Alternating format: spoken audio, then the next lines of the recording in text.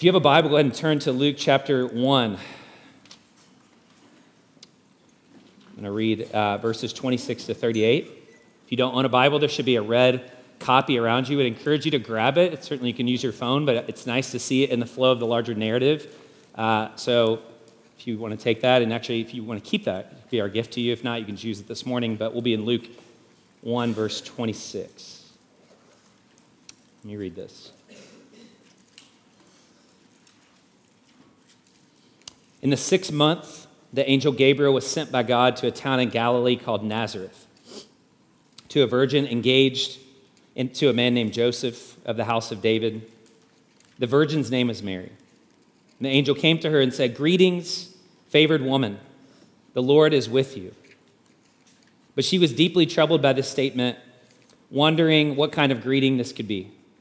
Then the angel told her, "Do not be afraid, Mary, for you have found favor with God. Now listen, you will conceive and give birth to a son, and you will name him Jesus. He will be great and will be called the Son of the Most High, and the Lord God will give him the throne of his father David.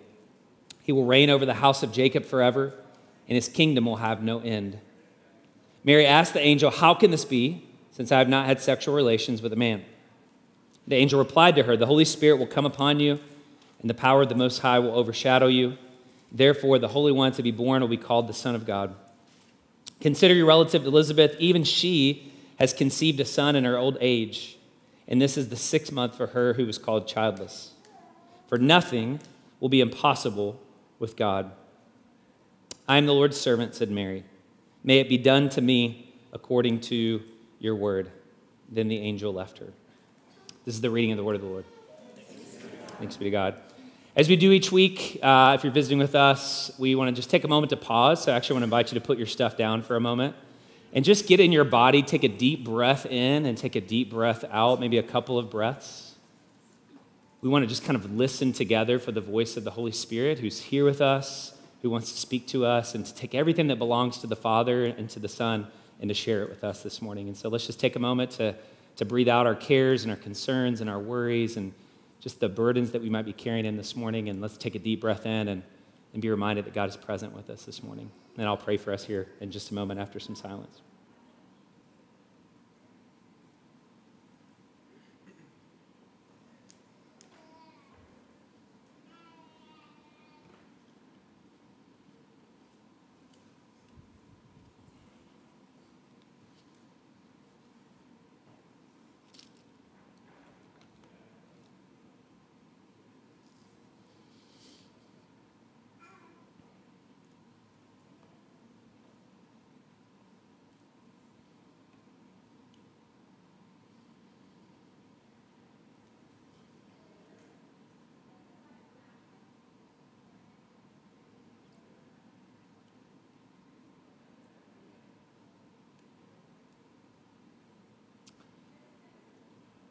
Father, Son, and Holy Spirit, we welcome you into this place.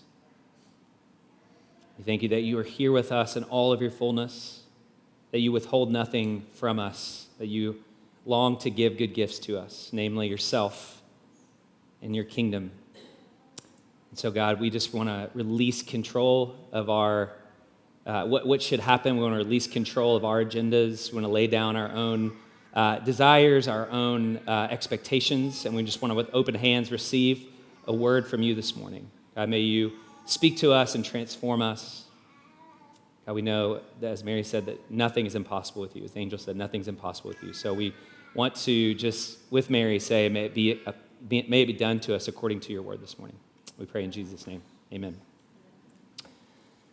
How are you showing up this Advent season?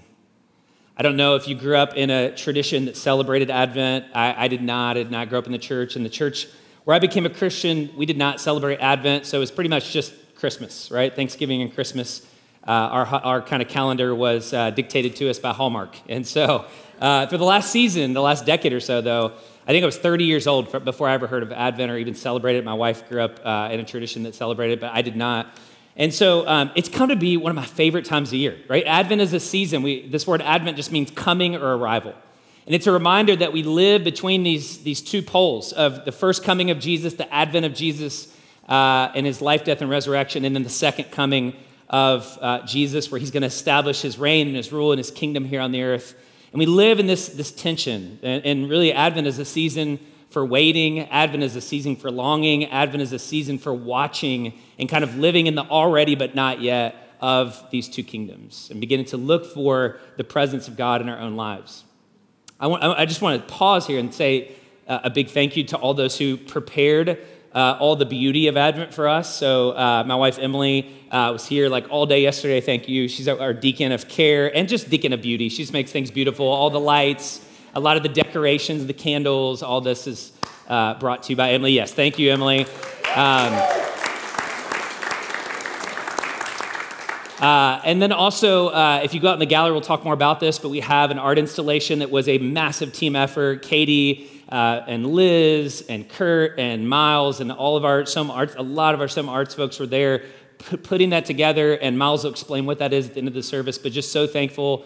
My daughter, Lily Claire, did the scripting for the breath prayer and then for the passage of scripture that's up in the gallery there. We have some beautiful artwork up. So again, really thankful for the kind of holistic ways that we get to enter into Advent, not just in the teaching, but also visually and through the creativity that God has gifted to this church. So thank you guys for doing that. We want to get into this Advent season. As I've taught through it over the years, lots of different kind of themes and lots of different ways we've gotten into and talked about some of these familiar stories.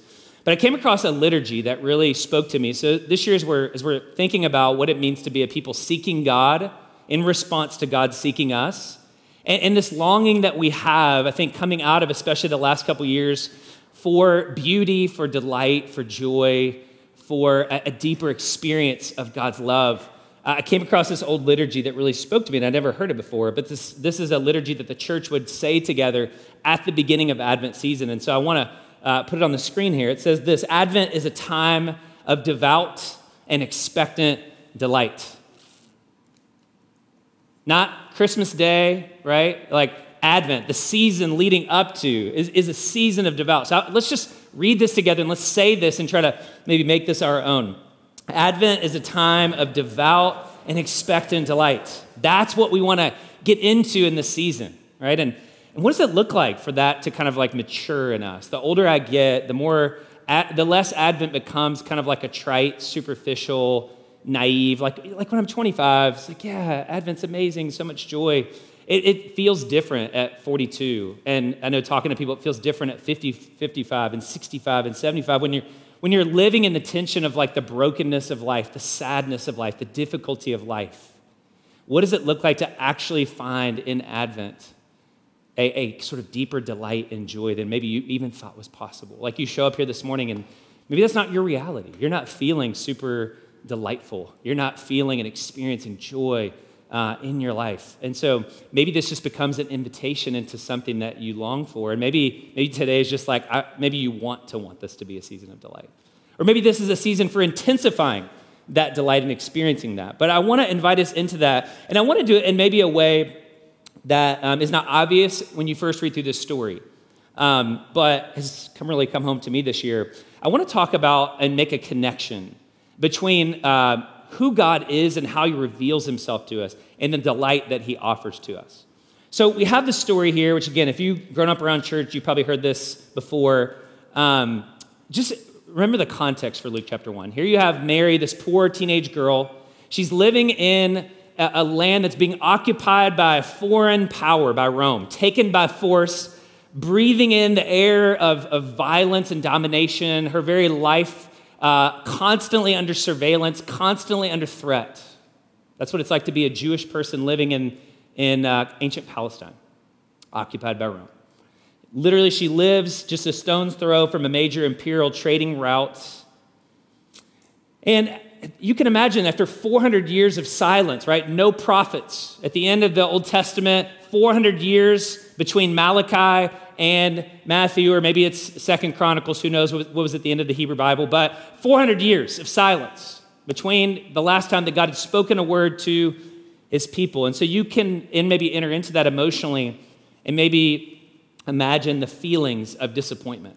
You could imagine the feelings of abandonment. You could imagine the feelings of maybe resentment or grief at longing for God to bring his kingdom and his promised Messiah, and yet not experiencing the fulfillment of those promises. And in the midst of all that, an angel comes to Mary and says, hey, I have great news. You're pregnant with God's baby. Now, I don't know if that's good news if you're a teenager that just got married and you're trying to, I don't know what that conversation between Mary and Joe was like. Like, hey, I'm carrying God's baby. Sure, right. I don't know. I don't expect that went well. Maybe it wasn't good news at the time. But the angel shows up and says, you're going to give birth to this Messiah who's going to establish God's forever kingdom on the earth. Now, I don't know if you've ever experienced good news from an unknown source. I don't know if you get those emails, like spam emails or phishing emails from people that you don't know. Usually they start with like, greetings, beloved friend. I'm reaching out to you. I'm the daughter of a wealthy foreign prince, and I'm looking for a reliable person to transfer my inheritance to. Would you just give me, like your social security number and bank accounts? You ever get one of those before? I got a call a couple of years ago, like, hey, you're about to be turned over. It was on a voicemail. You're about to be turned over to debt collectors. And good news, we can cut your debt in half and we can help you settle that. There's all kinds of unclaimed cash for you if you'll just call and give us your routing number, Now, I don't know about you, but the first question that I want to know when I get that email is, who is writing this email to me? Who is this person? Why do I know them? We're naturally suspicious because the invitation comes from an impersonal source. It's an unknown person, maybe an independent actor who's operating probably for nefarious purposes. And so we tend to just hit delete because we don't want to be taken advantage of. That would be the normal thing, just in case you don't know. That's what you should do when you get those emails, okay? Good news is always contingent on the character and the proximity and the trustworthiness of the source of the good news. And notice this good news that Mary receives isn't just something that's announced to her, as some sort of an impersonal text message or a spam email from a trickster. This is an invitation from Mary's God, Yahweh. An invitation into a relational reality that will literally immerse her and inhabit her very body. This is an intensely personal and relational invitation. Notice the language. Greetings, favored one. Rejoice, the Lord is with you. God himself is with you. And then he makes this announcement, you will give birth to a son. And the language here is very specific about who this God is that's revealing himself to her. And it's not just a random God. It's not just a single God. It's a particular kind of God. And I want to draw your attention to the language. Notice here how he talks about the Messiah. You will conceive and give birth to a son. He will be called the Son of the Most High. The Lord God will give him the throne of his father David. And then down in verse 35, the Holy Spirit will come upon you. The power of the Most High will overshadow you. Therefore, the Holy One to be born will be called the Son of God. Notice the words that are used, the language that's used. It's the language of the Trinity, right?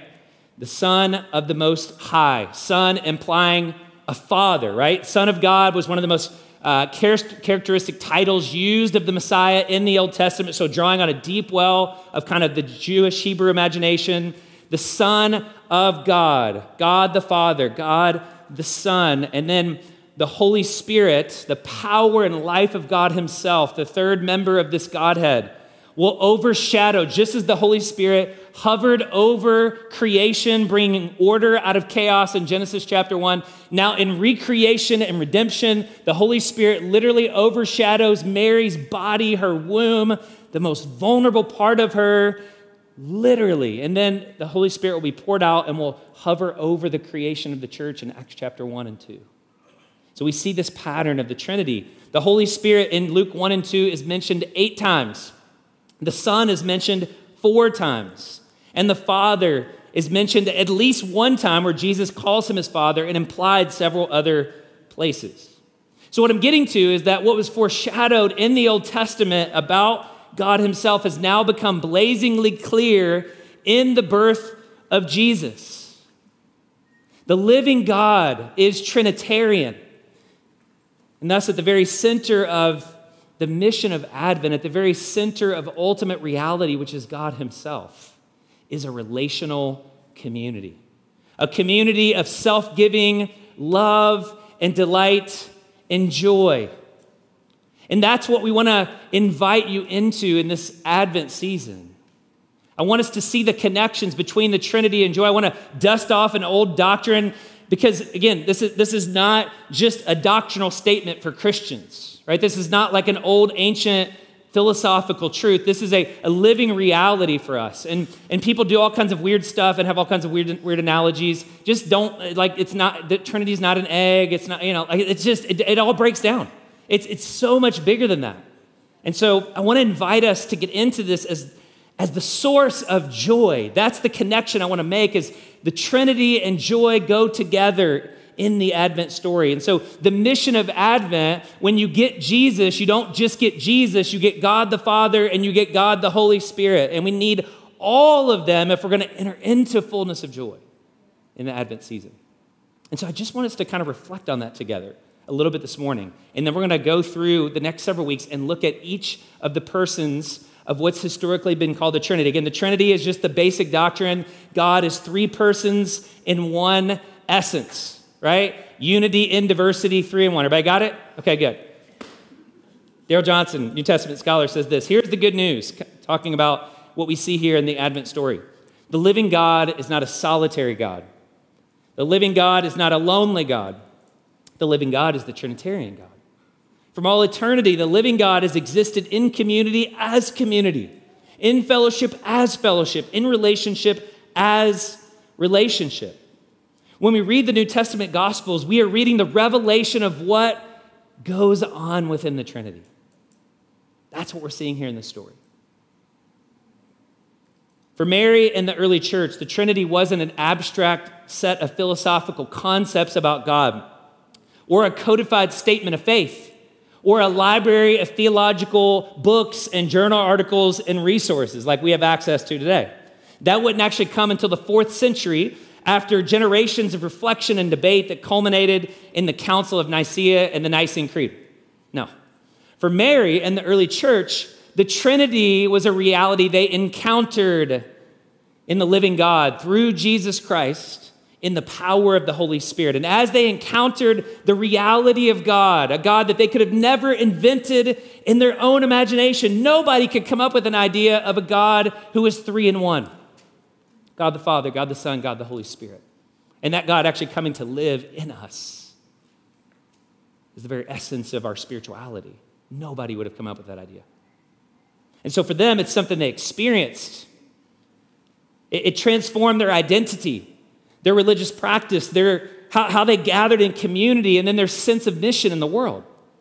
As they encountered God in this particular threefold manner, you'll notice through the rest of the New Testament, they begin to express their experiences in their songs, in their greetings, in their prayers, in their writings, even their baptismal rituals were all ways that they were trying to get this Trinitarian reality from their head to their hearts, to get this Trinitarian reality into their imagination, right? Because again, remember, they've been living for 400 years with a sense of God's abandonment. And now God wants to get this into their imagination. I've been here, I've never left you, and here's the particular way I'm here with you. It wants to get it into their imagination, into their relationships, into their muscle memory, right? Because trauma is stored in the very structures of our bodies. And he wants to remind them that this is the defining reality that's supposed to shape their lives. Trinity is not just a doctrine, it is the reality in which you live.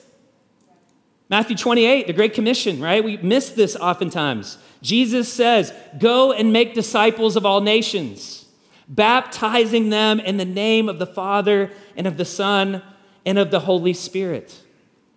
Dallas Willard, the Christian philosopher, in his book, The Great Omission, says this in interpreting this passage. I hope you will agree with me that he didn't just mean getting them thoroughly wet as we say the words over them, but rather that baptizing them in the name refers to surrounding them, immersing them in the reality of the Trinitarian community. If you were baptized and you were lowered into the water, this is a symbolic way of saying your reality is now. You no longer exist alone. You have now been brought into, and you never were alone, but you especially don't, as a Christian, exist alone. You're being baptized, submerged, immersed into the reality of Father, Son, and Spirit, and raised to walk in a new life where your life is hidden with Christ in God, the Father, Son, and Holy Spirit. And so they began to talk about this. They began to remind each other. The way they greeted each other was with these Trinitarian greetings. 2 Corinthians 13:14, which is sort of like a doxology or a hymn or a kind of a formulaic greeting that they would use. And you see this all throughout Paul's letters. The grace of the Lord Jesus Christ, the love of God, and the fellowship of the Holy Spirit be with you all. They would look each other in the face, grab each other by the shoulders, and say, don't forget that your life is immersed in this reality. Bless you. 1 Peter 1, writing to exiles who had been driven from their homeland, diaspora Christians, driven from their homeland and scattered all throughout Asia. Peter writes this, you are chosen according to the foreknowledge of God the Father, through the sanctifying work of the Spirit, to be obedient and to be sprinkled with the blood of Jesus Christ. This is the comfort in the midst of injustice and oppression that lifted up the earliest exiles of our faith. God's got you. He won't let you go. This encounter with the living triune God is at the heart of the way that Jesus talked about his life with God. What gave Jesus the strength, what gave Jesus the ability, though he was human, filled with the Spirit, to fulfill his mission was this constant knowledge that though he had left heaven in a sense to come to earth and become a human being, his communion with the Father and the Spirit was unbroken. John 17, verses 20 to 26, he prays this strange, mystical type prayer that is really kind of crazy when you think about it. But listen to what he says. Praying for us as his disciples. What is it that Jesus wants us to know? It's one of the last prayers that we have on record. It's one of Jesus's few public prayers. And what is it that he wants us to know? What is it he wants us to experience more than anything else? What is Jesus's prayer over us? I mean, wouldn't it be awesome if you knew that Jesus is praying for you? Like he is. He did. He does. And here's what he says. May they all be one, as you, Father, are in me and I am in you. May they, disciples, also be in us, not next to us, not at a distance from us, in us. Skip on down. Father, I want those you have given me to be with me where I am so that they will see my glory, which you have given me because you loved me before the foundation of the world. And then he closes, so that the love you have loved me with may be in them and I may be in them. In this mind-boggling prayer, Jesus pulls back the curtain on what has been going on for eternity within God himself. You ever thought about that? Like, what was God doing in eternity past before he created the world? And Jesus tells us right here, for eternity, God has been this relational community of self-giving love, self-giving joy, self-giving delight. That's so different than the way that many people think of God. When people think of God, they think of God as angry.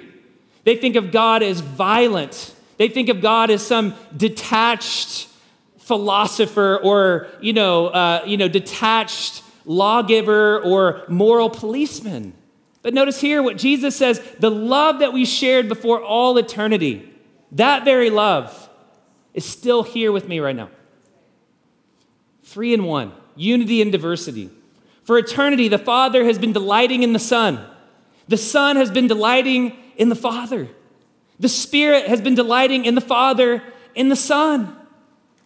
That's the reality of the Trinity, a community of self-giving, vulnerable love and delight. I mean, how much do we need to hear that when we don't feel delight? How much do we need that to be real when it doesn't seem real? This is the nature of the triune God. It is abundant, sharing, and self-giving. And that's why I love C.S. Lewis in Mere Christianity. He was obsessed with the Trinity. He wrote about the Trinity all the time. It was the foundation for a lot of his fiction, his writing. He called this the dance of the Trinity.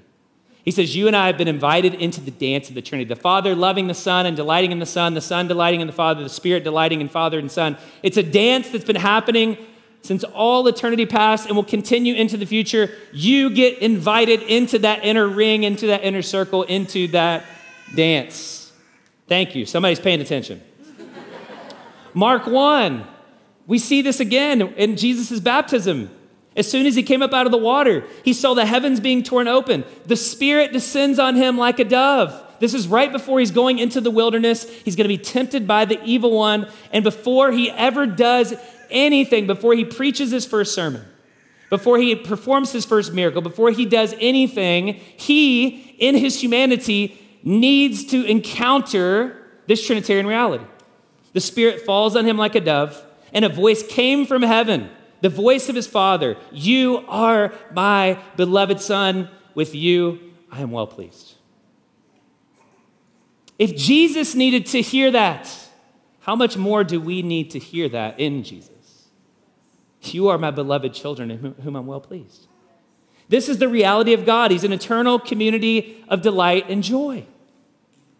Now, let's go back to Luke, because I want to make this connection between who God is and what this invitation we see here in the Advent season, in this Advent narrative. What is the invitation that you will hear like a drumbeat throughout Luke chapters 1 and 2?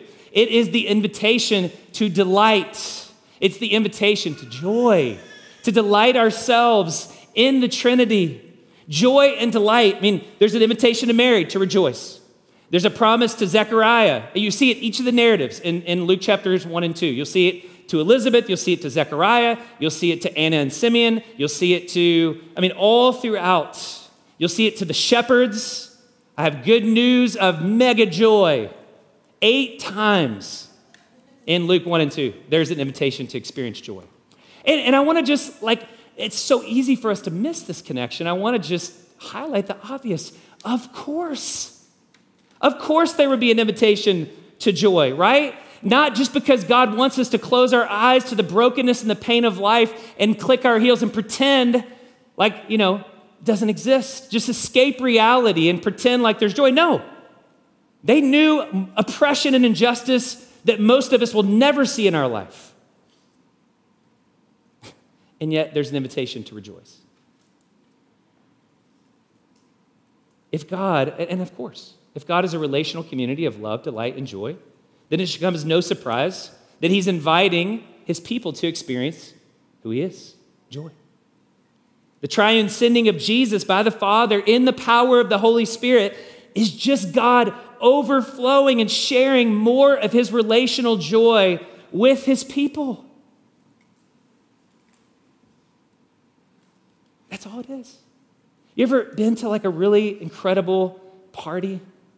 Just a really incredible dance?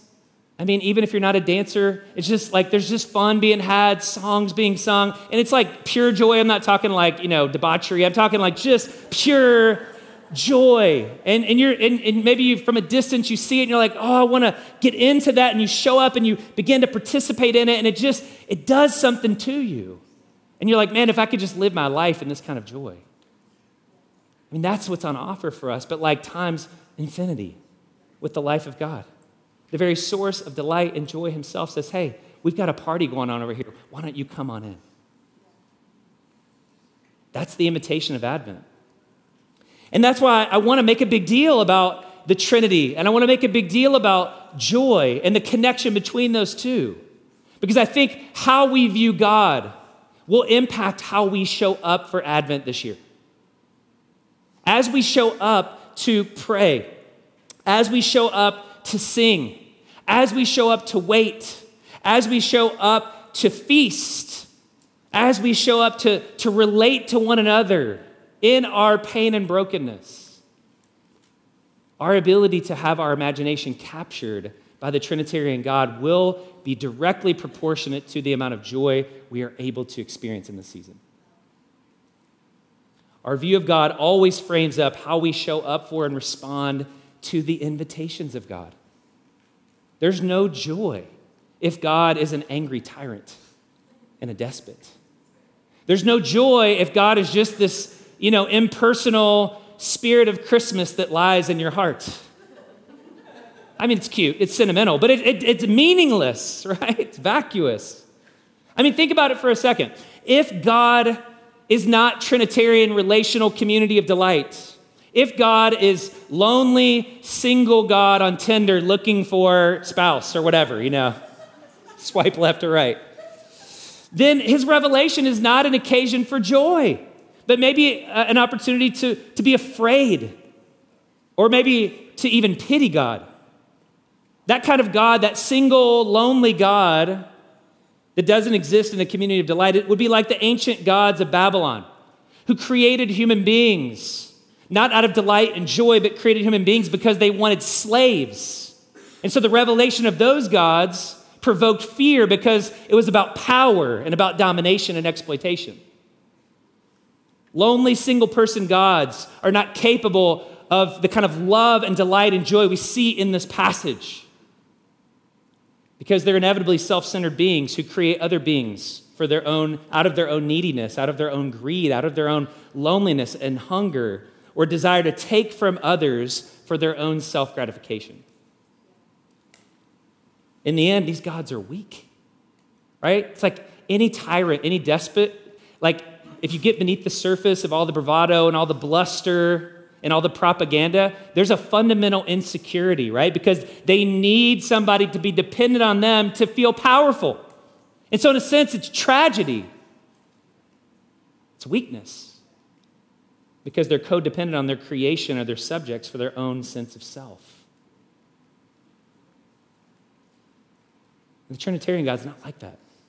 He's not like an anxious lover hovering over people trying to possess or consume or derive a sense of self or exercise world domination projects.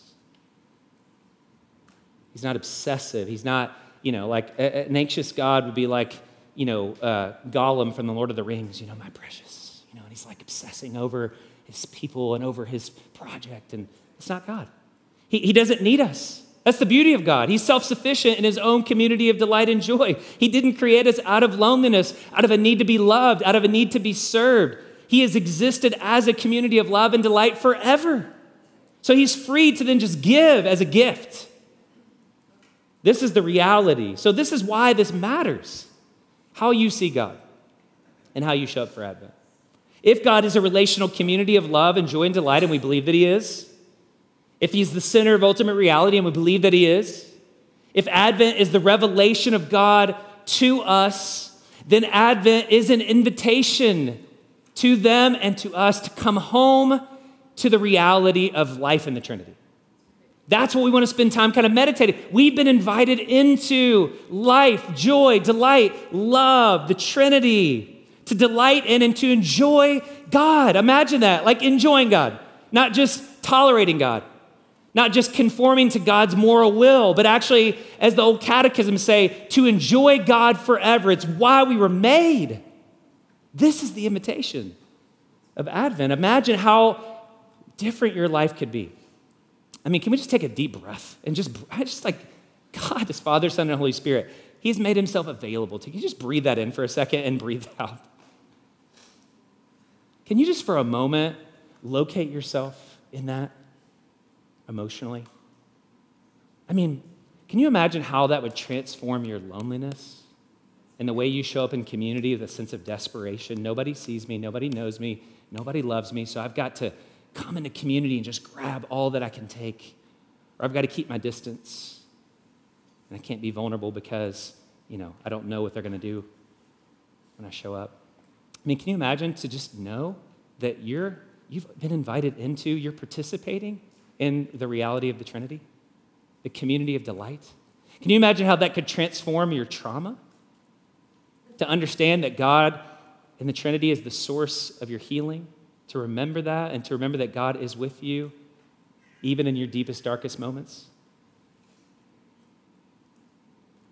Dallas Willard says, the advantage of believing in the Trinity is not that we get an A from God for knowing the right answer. The advantage of believing the Trinity is that we then live as if the Trinity is real, as if the cosmos around us is actually beyond all else a community of unspeakably magnificent personal beings of boundless love, abundant knowledge, abundant power, abundant delights. Man, I want to live as if that's true, but it is so, so hard. And so I just want to close as we go to communion here in just a few minutes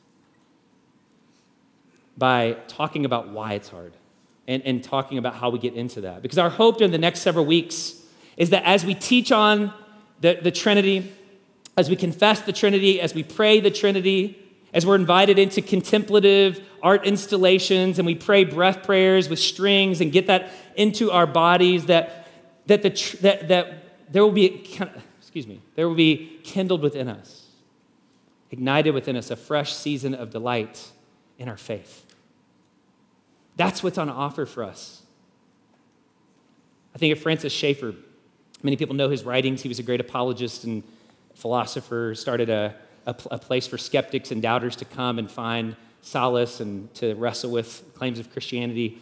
But he went through this crisis of faith a couple years after he became a Christian and had this massive period of doubt. And he came to what he called my personal awakening of the reality of the Trinity.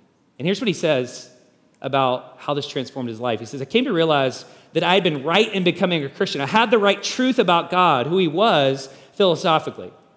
But then I went on further and wrestled deeper and asked, but then where is the reality, the spiritual reality of this orthodoxy? And gradually I found something. I found something that I had not been taught, a simple thing but profound. I discovered the meaning of the work of Christ, the meaning of the blood of Christ, moment by moment in our lives after we are Christians, the moment by moment work of the whole Trinity in our lives, because as Christians we are indwelt by the Holy Spirit. That is true spirituality, a moment by moment increasing experiential relationship to Christ. And get this, to the whole Trinity. We are to be in a relationship with the whole Trinity. So that's the invitation. We want to be a community increasingly marked by delighting in the reality of God the Father, God the Son, God the Holy Spirit. Now, how do we get into that? What's the barrier of getting into that? I just want to close with this little verse that I think is one of the most astounding, amazing verses in the Bible. Luke chapter 1, verse 38 is astounding. Look at it. Just, you got your Bible there. God shows up and says, you're pregnant with God's baby. You're pregnant with the Messiah. Nothing's going to be impossible with God. And notice Mary's response. How do we get into the delight? She's been invited into this rejoicing in the reality of God, the Father, Son, and Spirit. And what does she say? I've got questions. No. I'm going to need to research. I'm going to need to Google that. God, I'm going to need some time to check this out. No, what does she say? I am the Lord's servant. May it be done to me according to your word. Other translations say, let it be to me according to your word. That is astounding, and that is terrifying. Mary is teaching us that if we're going to get into delight and joy, it requires vulnerability. By vulnerability, I mean just opening ourselves fully to the presence and the power and the purposes of God. And here's the key, without the need to control the outcome. I don't know if you're like me. I like constrained vulnerability. I like selective vulnerability. I like to kind of be able to hedge and kind of maintain some control of the outcome. She just says, let it be to me, God, according to your word. In other words, I don't know what you're going to do. I have no idea what's about to happen. Nobody had ever been pregnant with God's baby before. Just think about that. It's absurd. Because here's the thing. She's not just opening her soul to God to be saved, whatever you want to call it. She surrenders her body to God. Now, I tread lightly here as a man trying to explain this kind of vulnerability. She opens her womb to God and says, have your way with me. She opens her reputation, which is about to get ruined, to God. She opens her future to God in humble obedience. Is there anything more vulnerable than opening your womb to God? I defy you to find something more vulnerable than that from a physical standpoint. To be pregnant with God's baby, to be pregnant with the Messiah, is going to change everything about her. Let it be to me according to your will. That kind of vulnerability is terrifying because it's risky. To open myself fully, not just partially, but fully to God and say, let it be to me according to your will, it opens up the possibility of our greatest fear, fear of rejection, fear of abandonment, fear of being betrayed and hurt. Hey, God, there's been 400 years of silence, and now you want me to open my womb to Jesus? Yeah, I'm here for this. I mean, the more of ourselves we expose, just think about in your human relationships, you ever open yourself up to somebody and they just trampled on you? They betrayed you? They shared your secret with somebody? They mocked you? The more of ourselves we expose, the deeper the wounding when we're betrayed. Like many of us could call to mind our deepest wounding when we opened ourselves up and somebody hurt us. Probably somebody that you were close to. The word vulnerable comes from a Latin word meaning able to be wounded. I love Brene Brown in her book, Dare to Lead. It's a leadership book that we went through as a staff a couple of years ago. She's a social psychologist, and she writes a lot about shame, and she writes a lot about vulnerability. And she has become a follower of Jesus in recent years. And so it's interesting to watch her kind of journey. But she says this, and I love this language, and I think it's so important for us if we're going to enter into joy and delight. She says, why do we insist on dress rehearsing tragedy in moments of deep joy? Because joy is the most vulnerable emotion we feel. And that's saying something given that I study fear and shame. When we feel joy, it is a place of incredible vulnerability. It's beauty and fragility and deep gratitude and impermanence all wrapped up in one experience. When we can't tolerate that level of vulnerability, joy becomes foreboding, and we immediately move to self-protection. It's as if we grab vulnerability by the shoulders and say, you will not catch me off guard. You will not sucker punch me with pain. I will be prepared and ready for you. She uses this great analogy of like the joy of having children. When you go into your kids' bedrooms at night, if you're a parent, if you've ever done this, there's just a sweet little time. Your kids, especially when they're little, and you put them to bed at night and they finally go to sleep. It's just quiet. And there's just this joy of just watching them sleep.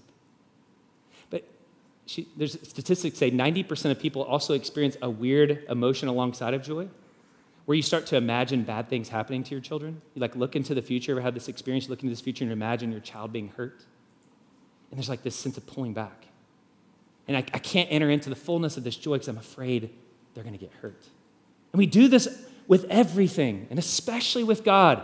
I'm not going to open myself up. You can see it I can literally see it in worship. Like how many of us just have a hard time opening up our hands. Like the posturing of our body often reveals the posturing of our soul and our heart. So a spiritual practice for me in learning to be vulnerable is lifting my hands or opening my hands, even when I don't feel like it, because it reminds me that my heart needs to be open. But we carry our trauma and our wounds in our body. You can feel it in the tightness. You can feel it even in your breathing. Shallow breathing begets a soul that's not vulnerable. It's embodied. And so Mary invites us to this vulnerability, into this openness as a response to God's vulnerability. And that's why communion is this beautiful picture for us of why we can be vulnerable. We can be vulnerable because God himself is vulnerable. You ever thought about that? God made himself able to be wounded. The Almighty God, ruler and Lord of the universe, became a baby, made himself vulnerable, entered into the vulnerability of a life lived in service of others, exposed himself to sin, exposed himself to the shame and the humiliation of the cross. And yet, throughout his life, he knew that what held him in the midst of all of that pain and vulnerability was the strength of his loving connection with the Father in the Spirit. And that is why in the garden, he could echo the words that I'm sure he learned from his mother Mary, God, let it be to me according to your will. Not my will in the Garden of Gethsemane, your will be done. Where do we think he learned that? Watching his own mom his entire life open herself up to God. That's the kind of vulnerability that's necessary for us to enter into delight, to open ourselves fully to the presence and the power and the purposes of God is the only way that you and I will ever be fully known and loved. That's what it means to live by faith. That's what it means to understand the Advent story, that God became vulnerable. The Father sent the Son, Jesus, the Messiah, poured out his Holy Spirit and now pours out his Spirit on us, and he invites us through grace by faith to open ourselves to his presence and power and purposes and to receive his love. And to do that day in and day out and to make that Advent an ongoing daily reality of God. And that's why we need to come to communion. We need this meal to remind us of the vulnerability of God as we take the bread into our bodies, as we drink the wine or we drink the grape juice, we take that into our bodies. We are reflecting that kind of vulnerability that's necessary for a life of faith. I'll close with this quote from C.S. Lewis because I think it summarizes what my hope is for us as we are invited to experience, maybe in a deeper way this Advent season than ever before, the true delight and joy, not the superficial joy, not the naive joy, but the true deep joy that's mingled with sorrow and brokenness and yet hopeful as we look towards the second coming of Jesus. He says this: the whole dance or drama or pattern of this three-personal life is being played out in each one of us. Or putting it the other way around, each of us has got to enter that pattern, take his place in that dance. There is no other way to the happiness for which we are made. Good things as well as bad, are caught by a kind of infection. You want to be warm, you got to stand near a fire. If you want to be wet, you got to get in the water. If you want joy, power, peace, eternal life, you must get close to or even into the thing that has them. They are a great fountain of energy spurting up out the very center of reality. If you are close to it, the spray will wet you. If you are not, you will remain dry. Once a man or a woman is united to God, how could he not live forever? Once separated from God, what can he do but wither and die? Friends, that's what we're invited into as we come to communion, to put ourselves in close proximity to the very presence of God, to receive his love, to receive his grace, to receive his forgiveness. And what an honor, what an invitation to joy and delight. And so I just want to invite you into a time of response as we come, as we do each week. The way we practice communion here at Soma, we have stations here at the front. Take a piece of the bread, tear it off, you dip it into the cup. If you're a follower of Jesus, I want to invite you to come and receive this, to receive God's delight, to receive that you are my beloved child in whom I'm well pleased because you are in Jesus by the power of the Holy Spirit. So I want to come with that vulnerability and open ourselves to God. I want to invite you to take a moment just to confess your sin, to cry out to God, to hold your desires and your disappointments before him this morning and just ask him to enter in. He's a God who delights in entering into those spaces with us, meeting us in those spaces, enabling us to say yes once again to his invitation. And if you're not there this morning, you're not a follower of Jesus, we're so glad that you're here, but please don't come and take communion. It doesn't mean anything if it's not united by faith in Jesus, right? But if you are a follower, we're going to invite you to come and to receive that. And so let's take a moment to pray. And I just want to pray over us, just a simple little breath prayer that we're using in this season. And I don't know where you're coming in this morning, but I just want to invite you into a space of reflection. I just want to invite you into a space of prayerfulness with God.